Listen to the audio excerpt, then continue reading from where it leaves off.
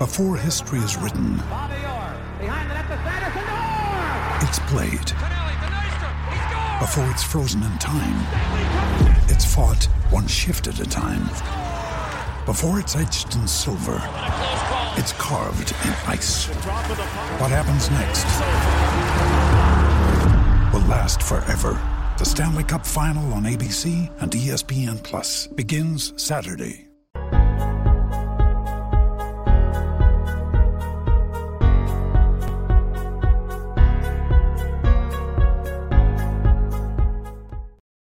Yeah, I mean, we're loving it. I mean, you see what the fans have done with 25%. So, you know, having essentially twice that amount it's going to be huge for us, and it's going to be a loud stadium. And you know, even the last couple of weeks with a 0.25%, with a quarter of the capacity that we're allowed, you know, it's been louder than I've ever heard it in my 3 years of being here. So we're all super excited to have it at 50, and I know the fans are too. And that, of course, the voice of South Carolina veteran Andrew Eister, outfielder and middle-of-the-order hitter for the Gamecocks, getting ready for this showdown with number one Arkansas starting on Thursday. Currently a Thursday, Friday, Saturday matchup. If we're sort of looking into our crystal ball, may actually turn into a Thursday, Friday matchup, potential doubleheader. We'll wait and see, you know, an official announcement on that. But the Gamecocks getting ready for a marquee matchup, marquee series. And just like we said yesterday, we had a Tuesday show this week. We're going to give this matchup the sort of football week game day type treatment as far as how we cover it here on the show, how we cover it on the site. And then assuming there still is a spring game on Saturday, we're going to maybe give the spring game the real game treatment on Friday as well. So welcome into the show. Wednesday afternoon, of course. Hopefully everybody got the memo. Hopefully everybody is going to join us shortly here in the chat. What's up to everybody that already is in? And, of course, what's up to our friend and presenting sponsor, that is Clint Hammond. Check out Clint at clinthammond.com or give him a call, 803-771-6933. Clint is, of course, with the Mortgage Network here in Columbia, right across the road from Dreher High School. If you are in the market for a new home, maybe you've been thinking about trading up, give Clint a shout. He can find you a great interest rate. Or if you just want to maybe save a little bit of money by refinancing, which a lot of people are doing right now, Clint is your guy. So, again, that's Clint Hammond of the Mortgage Network, clinthammond.com, 803-771-6933. Gamecocks, number one Arkansas coming to town. Chris, you know, I kind of think, dude, this is one of those weekends. If you're a sports fan, this is like why you sort of even follow sports. If you're a South Carolina fan, let's not let weekends like are coming up sort of go by without acknowledging, like, hey, this is why you pull for your team. This is what you hope for, is to be in the conversation where these games matter. And, for a long time, we've talked about it on the football side of things. It's been a while since South Carolina has been in one of these SEC matchups where it matters in the standings. It matters in sort of where you're going to be postseason-wise. We got used to that all the time when Steve Spurrier was the football coach. You got used to that all the time at the latter part and really most of the Ray Tanner era at South Carolina. It was here or there when Chad Holbrook was the baseball coach here.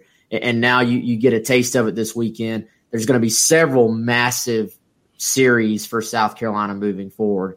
But other than postseason play, which is a whole other animal, but as far as regular season goes, a chance to beat the number one team in the country at your place, to continue to move up in the standings in the SEC, and to get some marquee victories on your resume with postseason play fairly close around the corner, doesn't get much better than this as far as regular season play goes. Yeah, and I think the reality of playing a series against Arkansas and some of the other teams that South Carolina is going to face down the stretch. We talked about this a lot, how difficult the schedule is in SEC play once South Carolina opened it. It does not get any easier. I mean, Arkansas, look at the Mississippi schools. You look at Tennessee, who's even better than anticipated this year. They've been a top 10 ball club this year. South Carolina, it's almost like most weekends, not all, but most weekends for them, it's almost going to be as difficult as if they were in Omaha right now playing. Like these are the types of matchups. Like they're playing series against multiple teams this year that are good enough, A, to make it to Omaha, B, to probably win the whole thing, right? And they're playing that week in and week out. And so all these are very meaningful. They're all against great opponents. And here's the cool thing for South Carolina is this, Wes, that you feel like South Carolina is right there with all these teams because they've proven that they can pretty much play with anybody this year based on what we've seen so far. Now, we'll have to see how it plays out against Arkansas, against the Mississippi schools, against Tennessee. How's the postseason go? We don't know any of that stuff. But we do know this is a team that is a postseason team. And we know this is a team that's good enough to be a team that can make some noise once it gets to the postseason. But these series, like you said, are going to shape that. But I think if you even just boil it down very simply, it's just this, that Arkansas is really good, South Carolina is really good, and it's going to be a really cool matchup and should be a really good atmosphere like Andrew Geister was talking about at the beginning of the video there.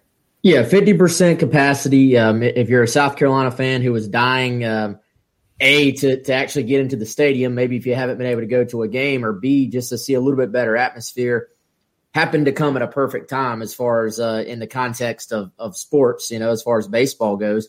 There's been, if you even listening on, on TV, on the radio, there's been some really good atmospheres already.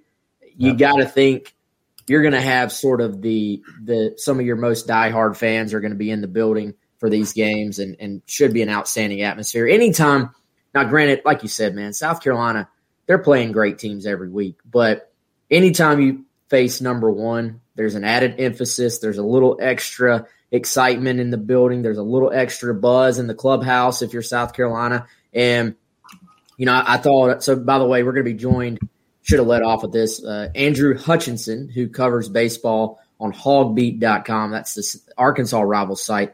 As I said yesterday, not all sites basically cover baseball the way Gamecock Central does or the way the other, networks in the South Carolina market do, the other sites in the South Carolina market do.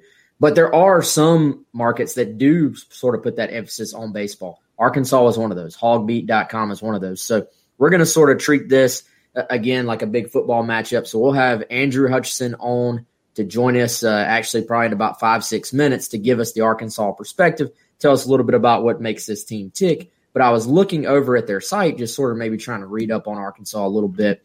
And as those of you who follow college baseball know, there are way too many polls in college baseball. And something Hogbeat does, which I think maybe we even should just copy this on Gamecock Central.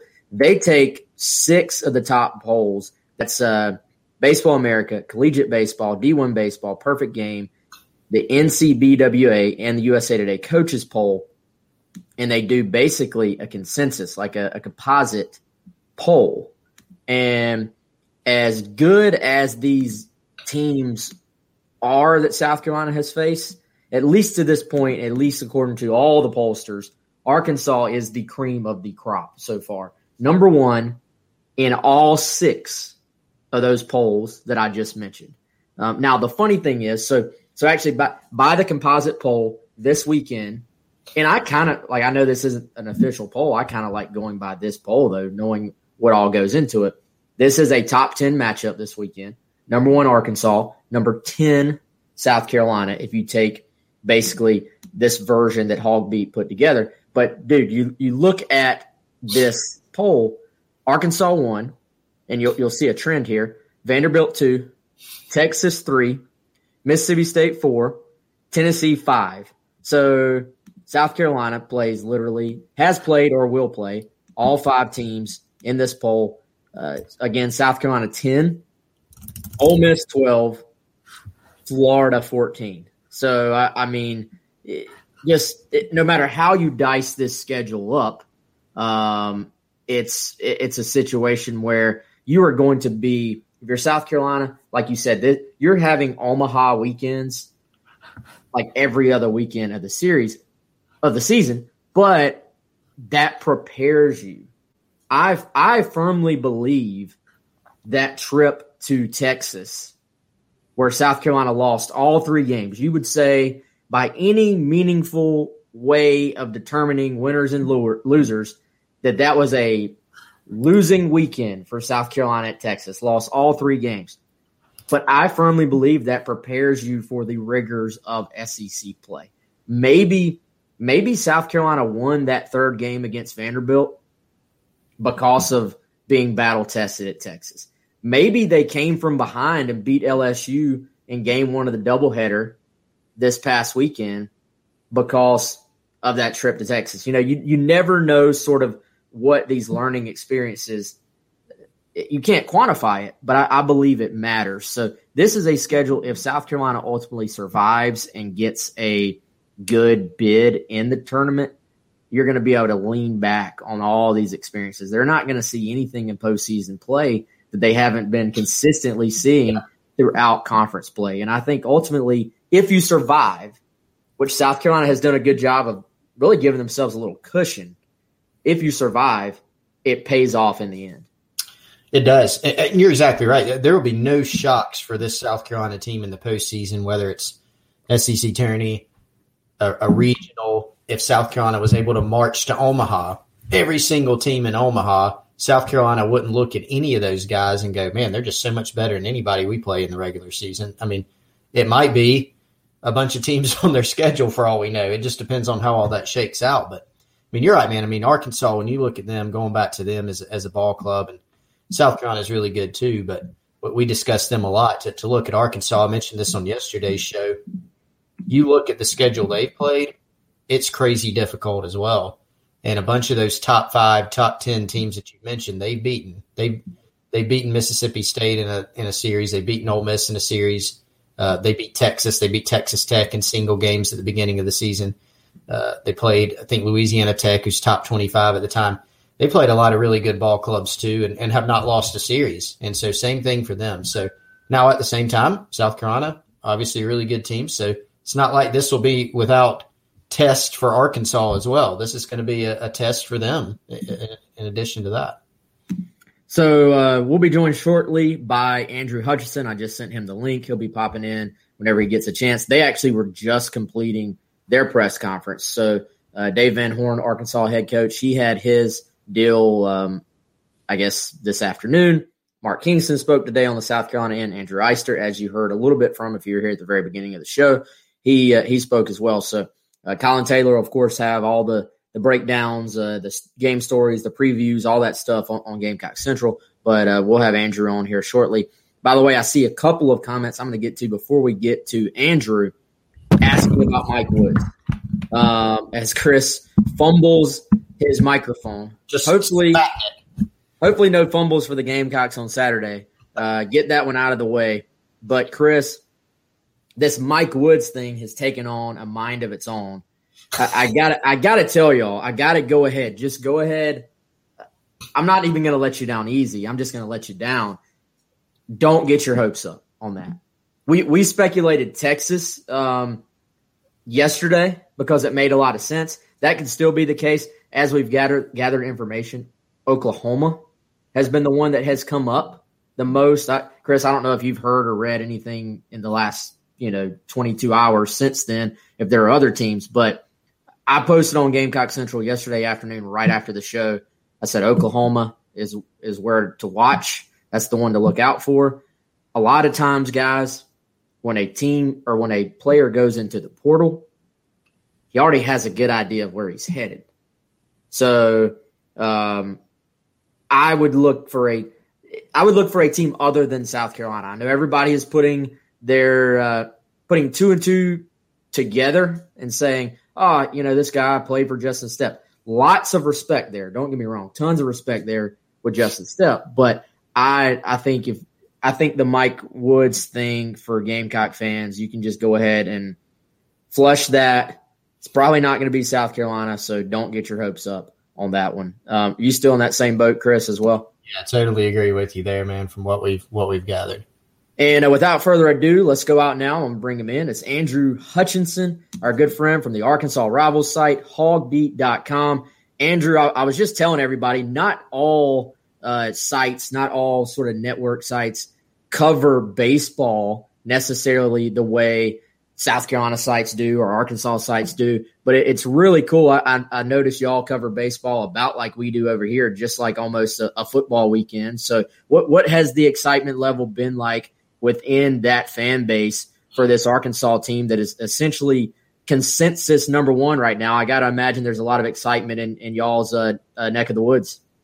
Yeah, I mean, everybody is really fired up about this baseball team. They are there's always an excitement about baseball in Arkansas, and it's even more so now, and it's just kind of steadily built. I mean, just think about 3 years ago with the 2018 team making it all the way on the verge of winning a national championship, and in 2019 making it to the College World Series, and obviously last year the COVID happened, but it just is kind of just steadily built, and I think everyone's expectation now is, we're going to make a trip to Omaha. And so, I mean, it's and the way the season has gone this year, it's reached a fever pitch, really. Yeah, Andrew, thanks for joining us, man. Chris Clark here. Big fan of what y'all do over there at Hogbeat. As Wes said, I'll echo that. So looking at this team, obviously off the top of my head, 30-6, like Wes said, consensus number one, really impressive. I think surface level, just looking at it, you think of Arkansas and you think of the hitting, but break down, if you can, just broad overview, the strengths of this team, why Arkansas is thriving like they are. And then if you have seen, what are the vulnerabilities, if any, of this team? Well, the strength is definitely the lineup. I mean, they have power 1 through 9. I think Matt Goodhart currently leads the team with 11 home runs, but Brady Slavens has 10. A couple other guys have 9 or 8, 7. I mean, they've got a guy that hardly ever plays in Charlie Welch, who's like a backup DH. He's technically listed as a catcher, but he's probably the third-string catcher, and he's got 5 home runs. And so, I mean, it's just unreal. I've never seen quite this much power. They've got 70 home runs, and I think they're like 10 ahead of the pace that they had in 2018 when they hit a school record 98 home runs. So I think they're going to shatter the school record, probably going to lead the country in that category. So they're just really good. And they also get on base a lot. I think that kind of gets overshadowed by the power, but they have a really good on base percentage. They're just constantly on base. They're not afraid to take walks. They get hit by pitches. So it really just a really good approach. The batting average probably isn't as high as maybe traditional fans would like, but when you factor in the slugging, the on-base percentage, it's a phenomenal offense. Now, as far as potential weaknesses, it's a legitimate weakness, I think, is the starting pitching. This was something I was worried about before the season started, and it's proven to be the case. I mean, there were several guys that they were looking at as potential weekend starters, but it's kind of like, when you, in football, when you have 2 quarterbacks, you don't have one. That's kind of how I felt about the starting pitching. You've got 6 or 7 starters. You don't really have 3. There is no Blaine Knight. There is no Isaiah Campbell on this roster. And so it's been kind of a revolving door on the weekend rotation, and consistently guys are, getting pulled after 3-4 innings, and they're asking the bullpen to do a lot. And so the fact that they are 30-6 at this point is really incredible, because just looking at it right now, like I'm trying to look at it and say, okay, what is this team capable of winning a national championship? Which, when you're ranked number 1 in the country, that's kind of what people are thinking.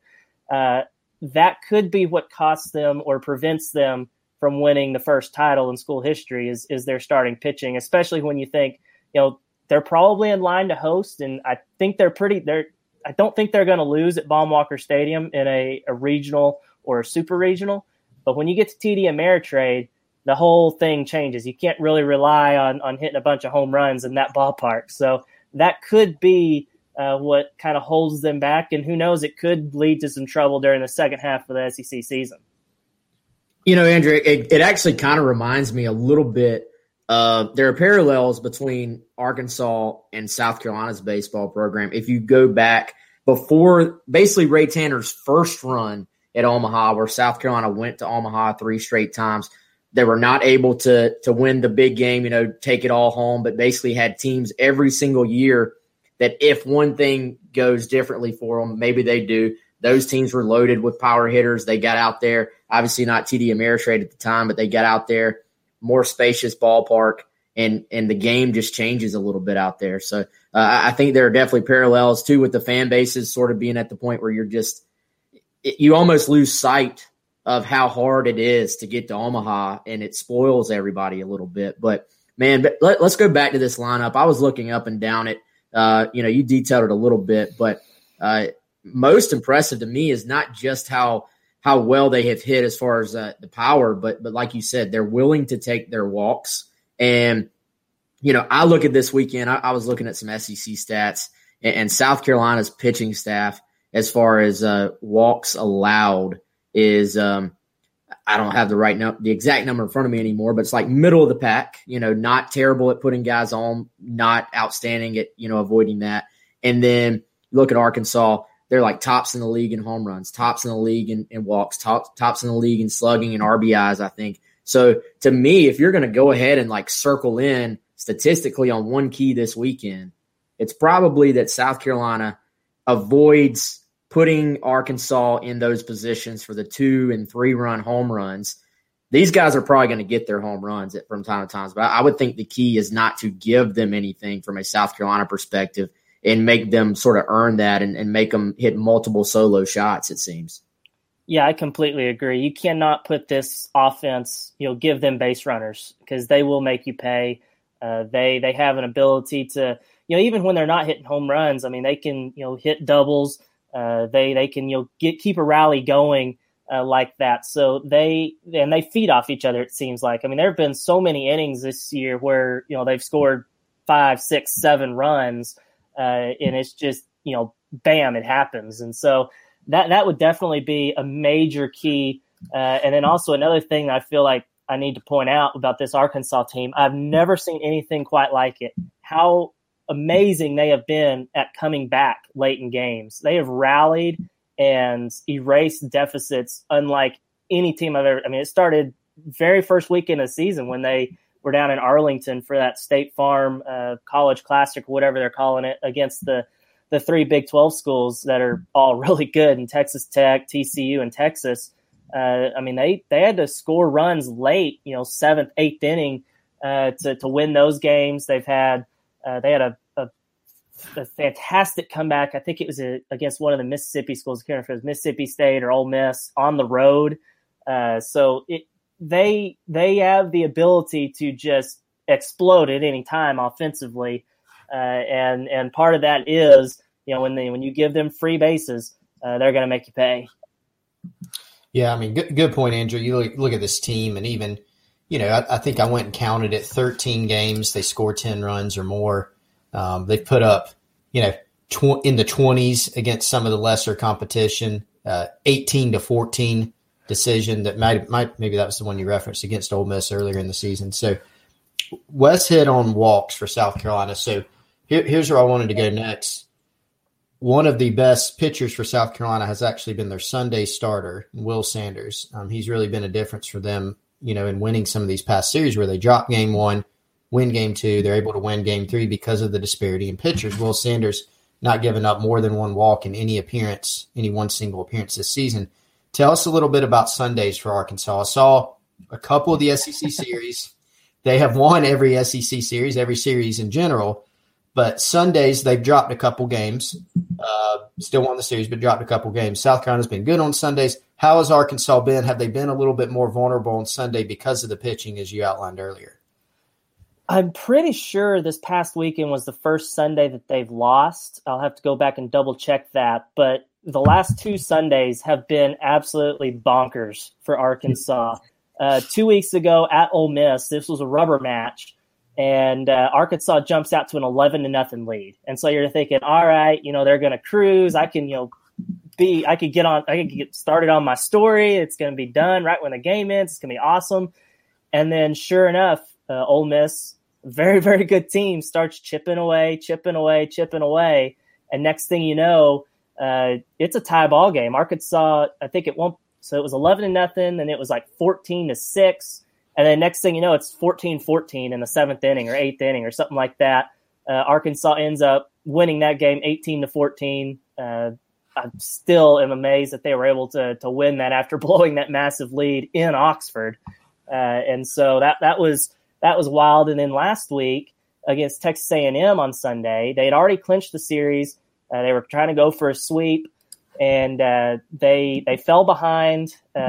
I think it was 10-3, or 10-4, after giving up a 3-run home run in the 6th inning. And you're thinking, oh, well, they're going to lose this. But sure enough, they were able to hit a 3-run home run that bottom of that inning and get back into it. And were able to – they actually loaded the bases with 1 out, and with arguably their 2 hottest hitters coming up to the plate in Matt Goodhart and Caden Wallace, and with down 1 – and struck out both times and lost that game 11-10, really on the verge of another amazing comeback. So really, I think the issue on Sundays is they have pitching. They've been starting in Game 3 a Lyle Lockhart, who was a grad transfer from Houston. He had been Houston's Friday night guy, and Houston's a solid baseball program.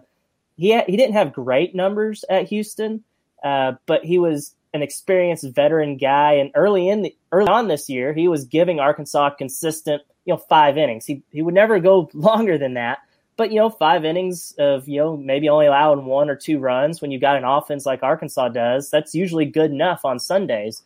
But the last couple outings, they've pulled them early.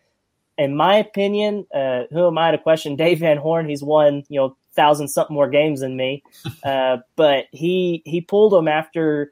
I think he had thrown only 51 pitches. He pulled him in the 4th inning. He only went 3. He gave up a leadoff single in the 4th, and they yanked him. And I was just like, why would you do that? Because, you're already asking your bullpen to do so much. And I think Arkansas has a good bullpen. It's not really reflected in the numbers.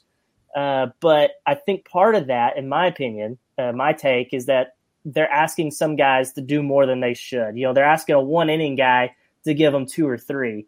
They're asking a situational guy that should only be, getting, a lefty out or something like that. They're asking him to go an inning. And so that sometimes leads to inflated numbers. And I think that may be kind of an issue for Arkansas, especially this weekend. It's really weird because Arkansas played a doubleheader, 2 9-inning games on Saturday against Texas A&M, and then a 9-inning game. And actually, one of those went extra, so they played 19 innings on Saturday, and then a full 9-inning game on Sunday, and then they're going to turn around and have to start this series on Thursday. So they've completely reshuffled their rotation, and they're actually leaving Sunday open right now as a TBA.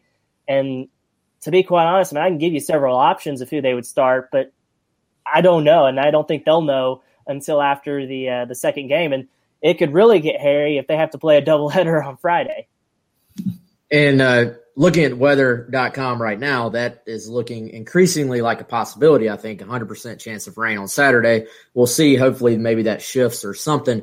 Andrew, and you actually took it the direction I was going to go anyway with the bullpen, but I was looking just from a statistical standpoint. I know there's a few different guys that have saves. Is the Kopp kid? I think it's Kevin Kopp. Correct me if I'm wrong on that. Is he Kopps. Sort of Kopps? Okay, sorry. Is he the closer? I noticed. I think a game last week he pitched like 4 innings, so you extended him out like you were talking about. But is he sort of, if it gets to the 9th inning, all else being equal, and Arkansas has a 1-run lead, is he like the shutdown guy that comes in, or how do they sort of, in a perfect world, split those things up?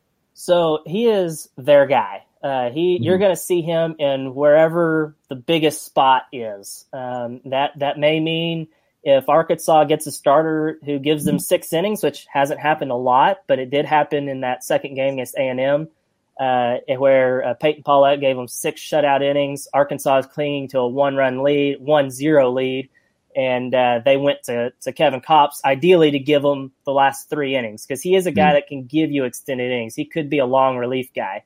And so they went with him, promptly gave up a home run to the first guy he faced. It was like he has like a ERA at the time was under 1, and he's been, All-American level type bullpen guy. But he ended up going 4 innings through the 10th inning, and luckily Arkansas won it in the bottom of the 10th, or else he was going to be done after that. That's probably the most he would go in one game. But then there's been other games where I think it was the Ole Miss or Mississippi State series. I think it was the Ole Miss series where he pitched, I think 3 innings in game 1, but he was really efficient, didn't throw many pitches, then pitched an inning in game 2, and then also came back and pitched another inning in game 3. He's a 6th-year guy. He had Tommy John earlier in his career. He actually redshirted his first year. So he's been around for a long, long time. He's not a hard thrower. I mean, his fastball is going to be 92, 93, something like that. But his thing is he's got a cutter that is just incredible. I mean, it fools guys. I mean, he's got an incredible swing and miss rate. I don't have the numbers in front of me, but it's like somewhere around 30% in SEC play, which if you don't know, if people listening don't know what that is, that's a really, really high number for swing and miss. And he has just been really good about mixing it up. But he is their guy. The other bullpen arms that they have, you worry about. You're not quite sure what they're going to do. I mean, they may be really good, or they may just completely implode. Very kind of hit and miss. But Kevin Kopps, you kind of know, even when he's not great, against A&M this past weekend, he did not have his best stuff, but he still gave you 4 innings and only gave up the 1 run. So he's their guy, and you're going to see him in a high leverage situation, whether that be game 1, game 2, or game 3. Andrew, one more thing that from me, at least that I had for you is, you just came from listening to Dave Van Horn, sort of preview the series, talk about his pitching. Did anything stand out in terms of his thoughts on South Carolina, whether it's individual matchups, South Carolina as a team, just your some information from his perspective from what you heard in his press conference since that's so fresh? Yeah, I think the maybe probably the most interesting thing, and something I'm actually going to be writing as soon as I get off of here, is just the way they're going to attack the pitching plan. I kind of talked about it a little bit, but they're going to be starting a guy named Caleb Bolden in game 1. He's kind of started and relieved. He's been very hit and miss. I mean, his first outing this year, he gave Arkansas 4 hitless innings out of the bullpen against Texas at that event in Arlington. So he's going to get the start. He's a right-hander. They're also going to start a right-hander, Peyton Paulette, in game 2. And then they're leaving game 3 TBA. And I mean, an option there would be Patrick Wicklander, but he's a lefty. But it sounds like, y'all can probably answer this better. I mean, it sounds like righties give South Carolina maybe a little bit more problems. Haven't dove into their lineup or anything, but that's what it kind of sounds like. So maybe you get, a Zebulon Vermillion. He actually missed this past weekend because of some arm soreness, but sounds like he's 100%. He's a guy who has started. He's relieved. He's been very, very good. Then he's been not so good in other outings. I mean, there was 8 innings of 1 hit ball against somebody, maybe Auburn or something, where he was really, really good. 8 innings against the Louisiana Tech team that's top 20, top 15, depending on which poll you look at. But then they also get Connor Nolan back from injury. He's missed the past month and a half with an arm injury. But he's back, and he was Arkansas's Friday night starter last year during the shortened season, and was also in the rotation as a true freshman in 2019 when Arkansas made it to Omaha. He's back, and he's also a right-hander. I'm wondering if maybe he could start, especially if the game's on Saturday, but it doesn't sound like it'll be that case. But yeah, he's an option. So just based on what Van Horn said, it does sound like he's looking to go heavy with the right-handers as starting pitchers this weekend. Yeah, and it's definitely a right-hand heavy lineup for South Carolina. So that makes sense. And they see a lot of right-handers, I guess, because of that. David Mendham, I'm trying to think off the top, I think David Mendham's their only normal lefty in the starting lineup off the top of my head. So yeah, that would make sense. Andrew, man, we really appreciate the time. Great stuff. And by the way, if anybody listening or watching wants to read a little bit more or even watch Dave Van Horn's press conference, I think I saw y'all had it up. Y'all can all go over to hogbeat.com to read that perspective. And a couple of people have still been commenting, so I'm going to ask you, Andrew, what is the word y'all are hearing your way on the Mike Woods situation? Was that as – because everybody here has, like, put the 2 and 2 together, like, oh, he's going to follow Justin Stepp. From what we've heard, that's probably not the case. But what are y'all hearing there? Was that as out of nowhere there locally as it appeared to be from the outside looking in? Completely out of left field. We kind of got a little bit of a wind of it maybe an hour or two before it made its way to message boards. And, I mean, the first time I heard it, I was like, there's no way. I mean, he was going to be Arkansas's number 2 guy. I mean, they've got Treylon Burks, who's arguably the best receiver in the SEC this year.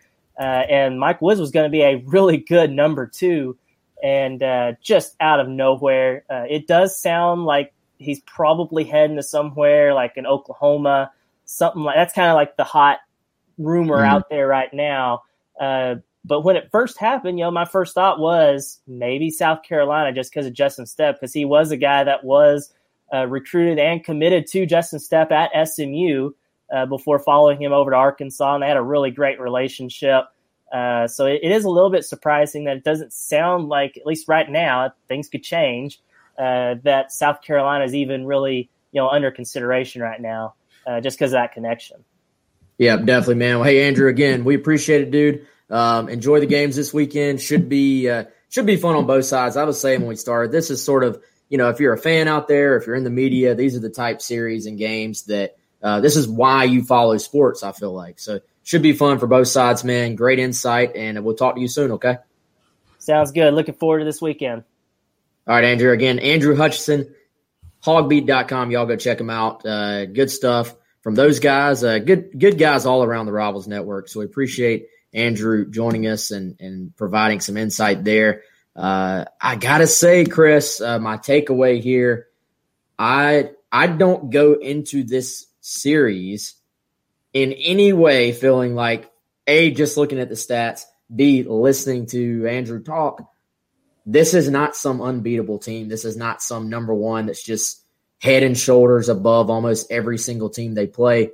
They're, at least statistically, and then him sort of confirming it, there are some real vulnerabilities as far as their pitching goes. They're having to sort of shuffle things a bit because the schedule actually worked out a little bit differently for them than it did for South Carolina with a Thursday, Friday may actually be best case scenario because South Carolina will be set up a little bit better from a pitching standpoint to be able to absorb, having a full 18 innings in one day if that happens on Friday. So I don't know, y'all. I'm sitting here feeling like South Carolina may win this thing this weekend.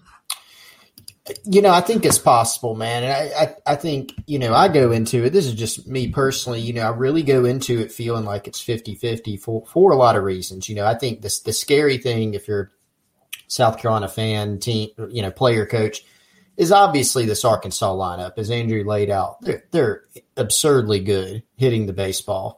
They've been pretty consistent with that all year.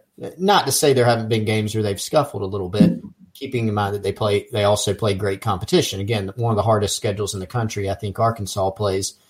And you look at some of the numbers they put up, even in the SEC, and definitely against the lesser competition, they've knocked the cover off the ball a good bit, and statistically that bears it out. But I think it was interesting, and you hit on this, what Andrew said, that the vulnerabilities that Arkansas have are real vulnerabilities. I don't think he gave the sense that it was just they've had a few games here and there where something's just sort of gone wrong. That the vulnerabilities have been evident even when they've won, right? They've, sometimes the pitching's let them down. Arkansas has been good enough to hit the ball, come back, and win. They've almost blown some leads. This is a team that's only lost 6 games all year. They're 30-6, but they have shown some vulnerabilities, and it is on the pitching side. So I think if you're South Carolina, here's what you hang your hat on in thinking about this, and is that, I go back to Sunday again with the Will Sanders factor, particularly when you look at Arkansas. Maybe you thin them out a little bit in the bullpen. Maybe their starter, whoever it may be, is TBA right now on that day, is not going to be as good as a Will Sanders. Maybe you can cool Arkansas's bats a little bit. And South Carolina has been a team that at times they've been hot and cold with the bats, but they've shown the ability to hit, right? I mean, they've been able to string together some power when they're on, when they're hitting for power, when they're knocking extra base hits, when they're hitting with runners in scoring position. They're really, really good. And I think you look at Arkansas, they've given up some runs, even in games they've lost. They've given up, 11 to A&M. They've given up 14 to Ole Miss, 13 to Ole Miss. They gave up 16 to Alabama in one game. They lost the game 16-1 to Alabama. So I think South Carolina is going to be one of the better teams they played. Not the best, we'll see. But some of those vulnerabilities, I think South Carolina could take advantage of if they play well enough. Yeah, and just from a statistical standpoint, that if you're Arkansas, and obviously they have their record, it bears it out. They are a really, really good baseball team. I'm not saying they're not. But in Columbia, long trip out here, possibly playing 3 games in 2 days. They played a bunch of games on Saturday and Sunday, or a bunch of innings on Saturday and Sunday, I should say. And I don't know. I think it sets up well for the Gamecocks because they have struggled to find, you look at the teams that have given South Carolina trouble. It's been from really, really talented pitchers. And, and maybe these Arkansas guys, that's one thing we didn't really ask them about as far as their stuff. Like how are these Arkansas pitchers extremely talented? They're just inconsistent. I'm sure if they're recruited to that program as good as they've been lately, they're talented dudes. But the just true shutdown type pitchers have given South Carolina trouble. Once you get more to the good, not great pitchers, or then the average SEC pitchers, that's when South Carolina can get things going offensively and actually put up, crooked numbers, so to speak. So even the LSU guy that pitched Friday, or I guess it was Thursday technically, that guy, I know what LSU's record was, numbers, blah. I don't care. That guy was very, very talented. That guy had great stuff. So, we'll see. But I come in, I just like the matchup for South Carolina, at least statistically. I mean, Arkansas leading the planet in home runs right now. But guess what? Statistically, South Carolina's pitching staff, if you look at SEC rankings, South Carolina has allowed fewer home runs than anybody else in the entire conference. So you actually have a great versus great matchup as far as how these teams sort of intersect. So statistics don't win games. I know that. But at least on paper, there are reasons to feel good about this from a South Carolina perspective. Not to mention the fact you are playing it here in Columbia as opposed to traveling all the way out there to Arkansas, which obviously is it's different.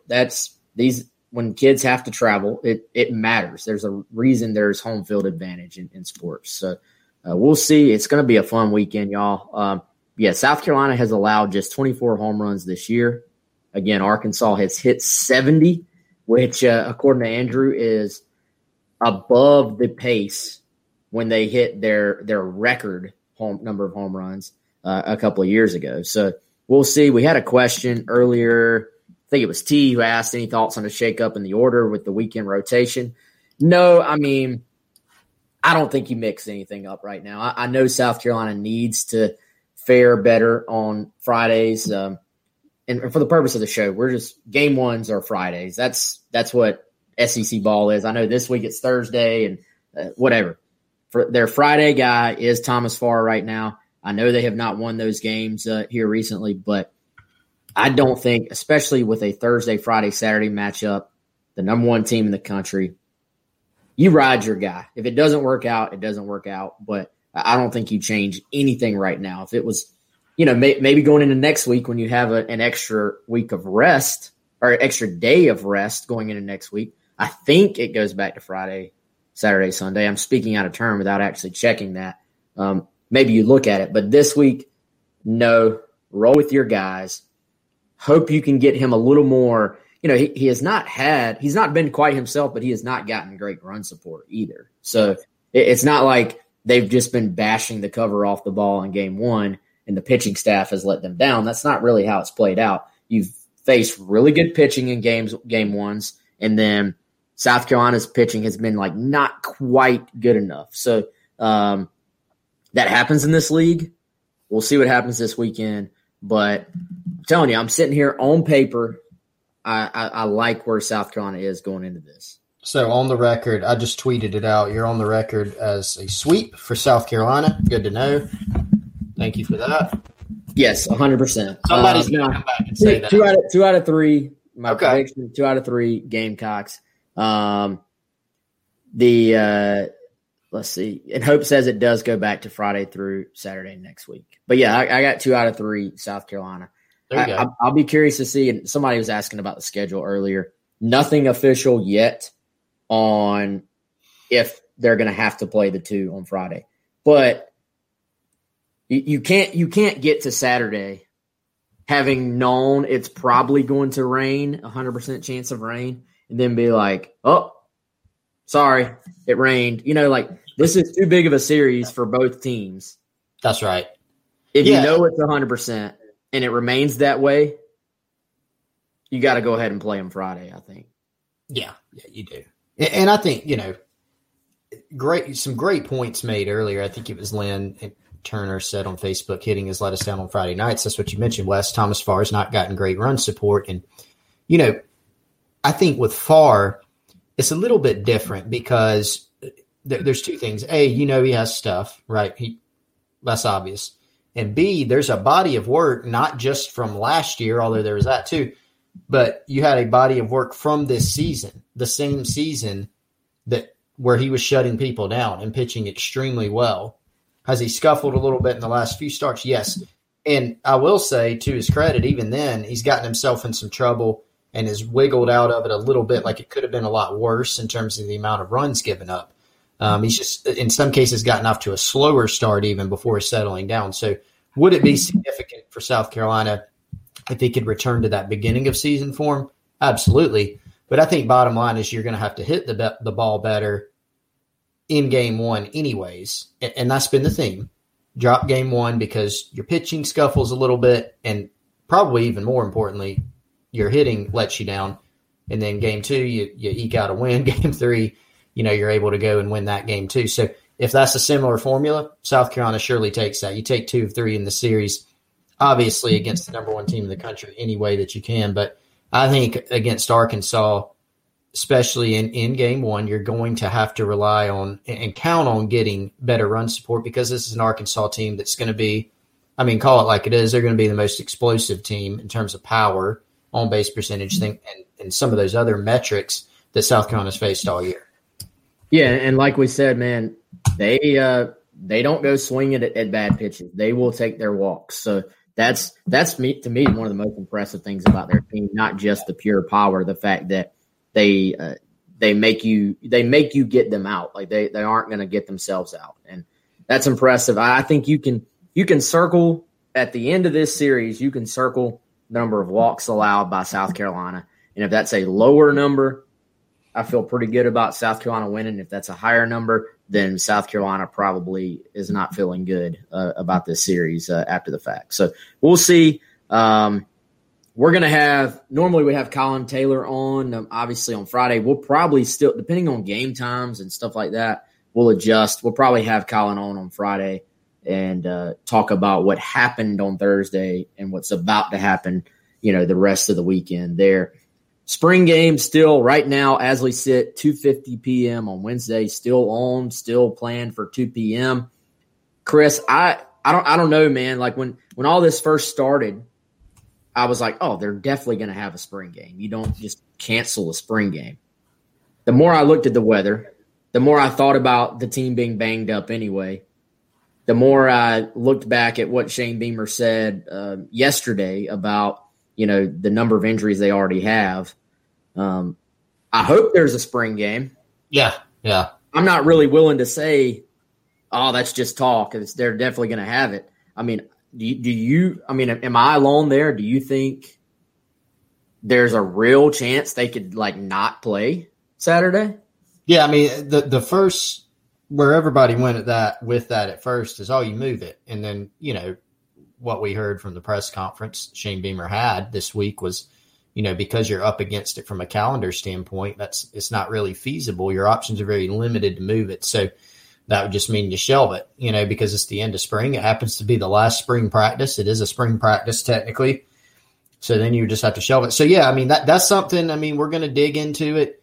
We're still here on Wednesday. We can look at the forecasts. We can say, this doesn't look so great, which it doesn't. But we'll have to wait and see how it plays out. And it's certainly something I anticipate, man, we're going to be digging on a little bit more over the next 48 hours or so. But it is serious enough to probably continue to check on that and track it. But I'm with you in that I very much hope that it happens. As limited as it may be, as less than ideal as it may be with some guys being held out and things like that, I know a lot of the fans are looking forward to it. We're looking forward to it, to be able to get a better look and get some eyeballs on some guys. Yeah, no doubt. We'll see. I don't, and like we said, you can't really move it back.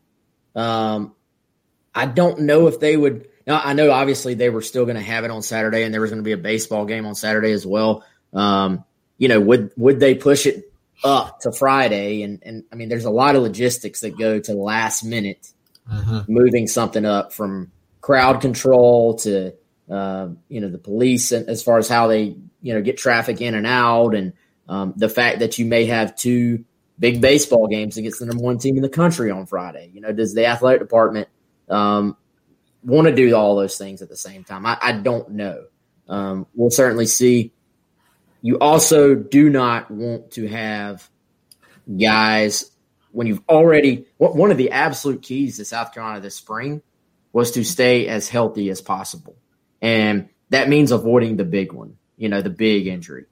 Do you want guys sloshing around out there in the rain for a meaningless game and potentially getting hurt if you don't have to? Yep. Probably not. So we'll see. And, I mean, we're about to get off here, but I'm going to hit this question from Craig. Is this staff getting a pass with all these injuries? They killed Muschamp about these injuries. I mean, all right, first of all, Muschamp got killed because of the constant in-season serious injuries. Missing games injuries. Yes, to the point of the fact that if you looked back, it seemed to be a trend both at Florida and at South Carolina. And a lot of people pointed to the strength and conditioning program as being – now, who can quantify what that was? How much of that actually was from that. But people at some point it got to the point of, well, this is just – there has to be some correlation here. I think is where the fan base as a whole, the mindset went.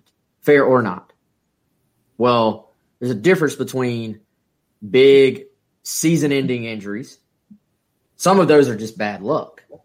And spring injuries. Part of the reason with the spring injuries, if they already have a roster where they are thin at DB, thin at linebacker.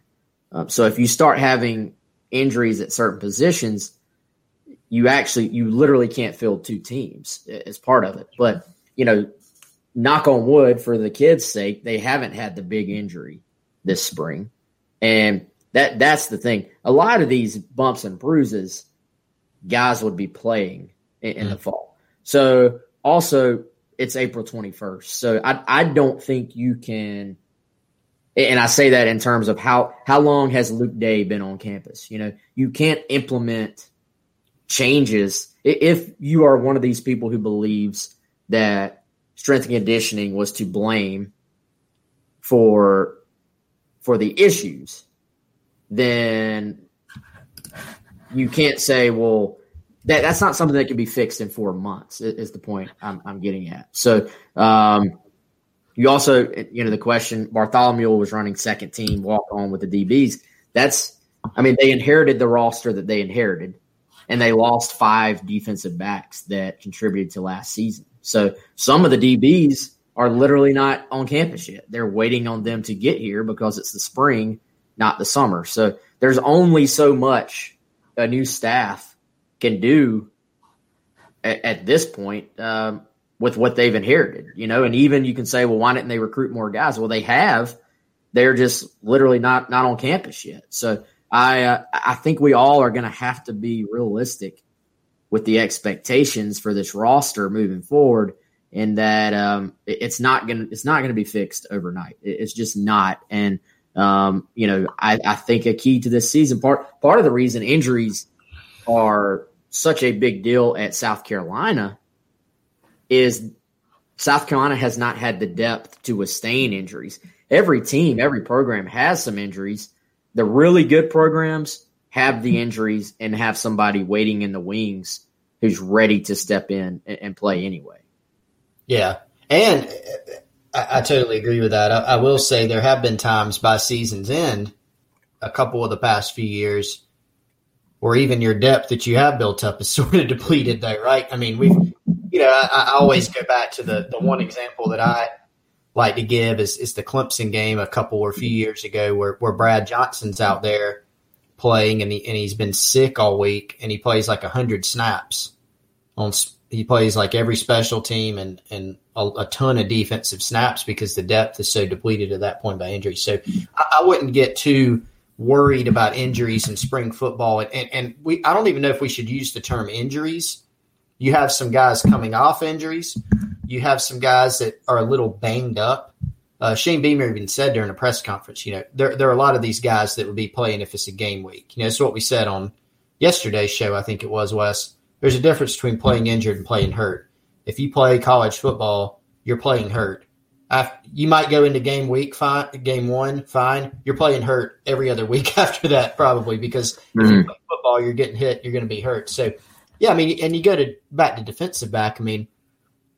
This team has, I think, there are 1, 2, 3, 4, 5. There's 6 or 7 scholarship like guys who are listed as corners on this roster, and a couple of those were brought in. And David Spalding and Marcellus Dial are guys who are first year in this program. We know Joey Hunter was dealing with an injury. We know Darius Rush had something a while back where he was coming off of. So, it's a mix, and I don't. If we're sitting here at week 7 of the 2021 season and half the team's too injured to play, okay, assess things and how are guys injured and what's going on. But we're not anywhere close to that at this point. Yeah, so we'll see what happens. To answer the specific questions there, Craig, it's easy to see, especially if you're splitting guys up and trying to split up the reps, why a walk-on would be number 2 right now in a scrimmage situation. You can go back. Joey Hunter's been hurt, I think, most of the time. Dom Hill has played, has practiced, but has been in the blue non-contact a lot of times. So if you're in a scrimmage situation, you're limiting him. O'Donnell Fortune has played a lot, but, go back. I think Cam Smith has missed some time in scrimmage situations. So then in that case, O'Donnell Fortune may have been working with the ones, which would push your third or fourth guys up into the second string area. So, there was a time when Marcellus Dial, I think when we were out there for the defensive depth chart, Marcellus Dial wasn't on the field, and we saw him come back out. So if Dial and Cam happen to be out for a practice, then all your 2s are now starters and all your 3s are now, that's how you end up with second string guys playing, or walk-on guys playing as second string guys. So we all knew defensive backfield, not a area right now where South Carolina has a lot of depth. They'll have to continue to try to build that. I think can you get can some of these kids coming in, Carlin Splittell, he's going to have to play. I think he's got to play a lot this year for South Carolina. What they can get out of him will obviously determine, how good and how deep that position could be. So we'll see. All right, y'all, that's an hour right there. We'll appreciate everybody for joining us. Thanks for Andrew Hutchison for joining us from hogbeat.com. Go check out their site. Great stuff from them.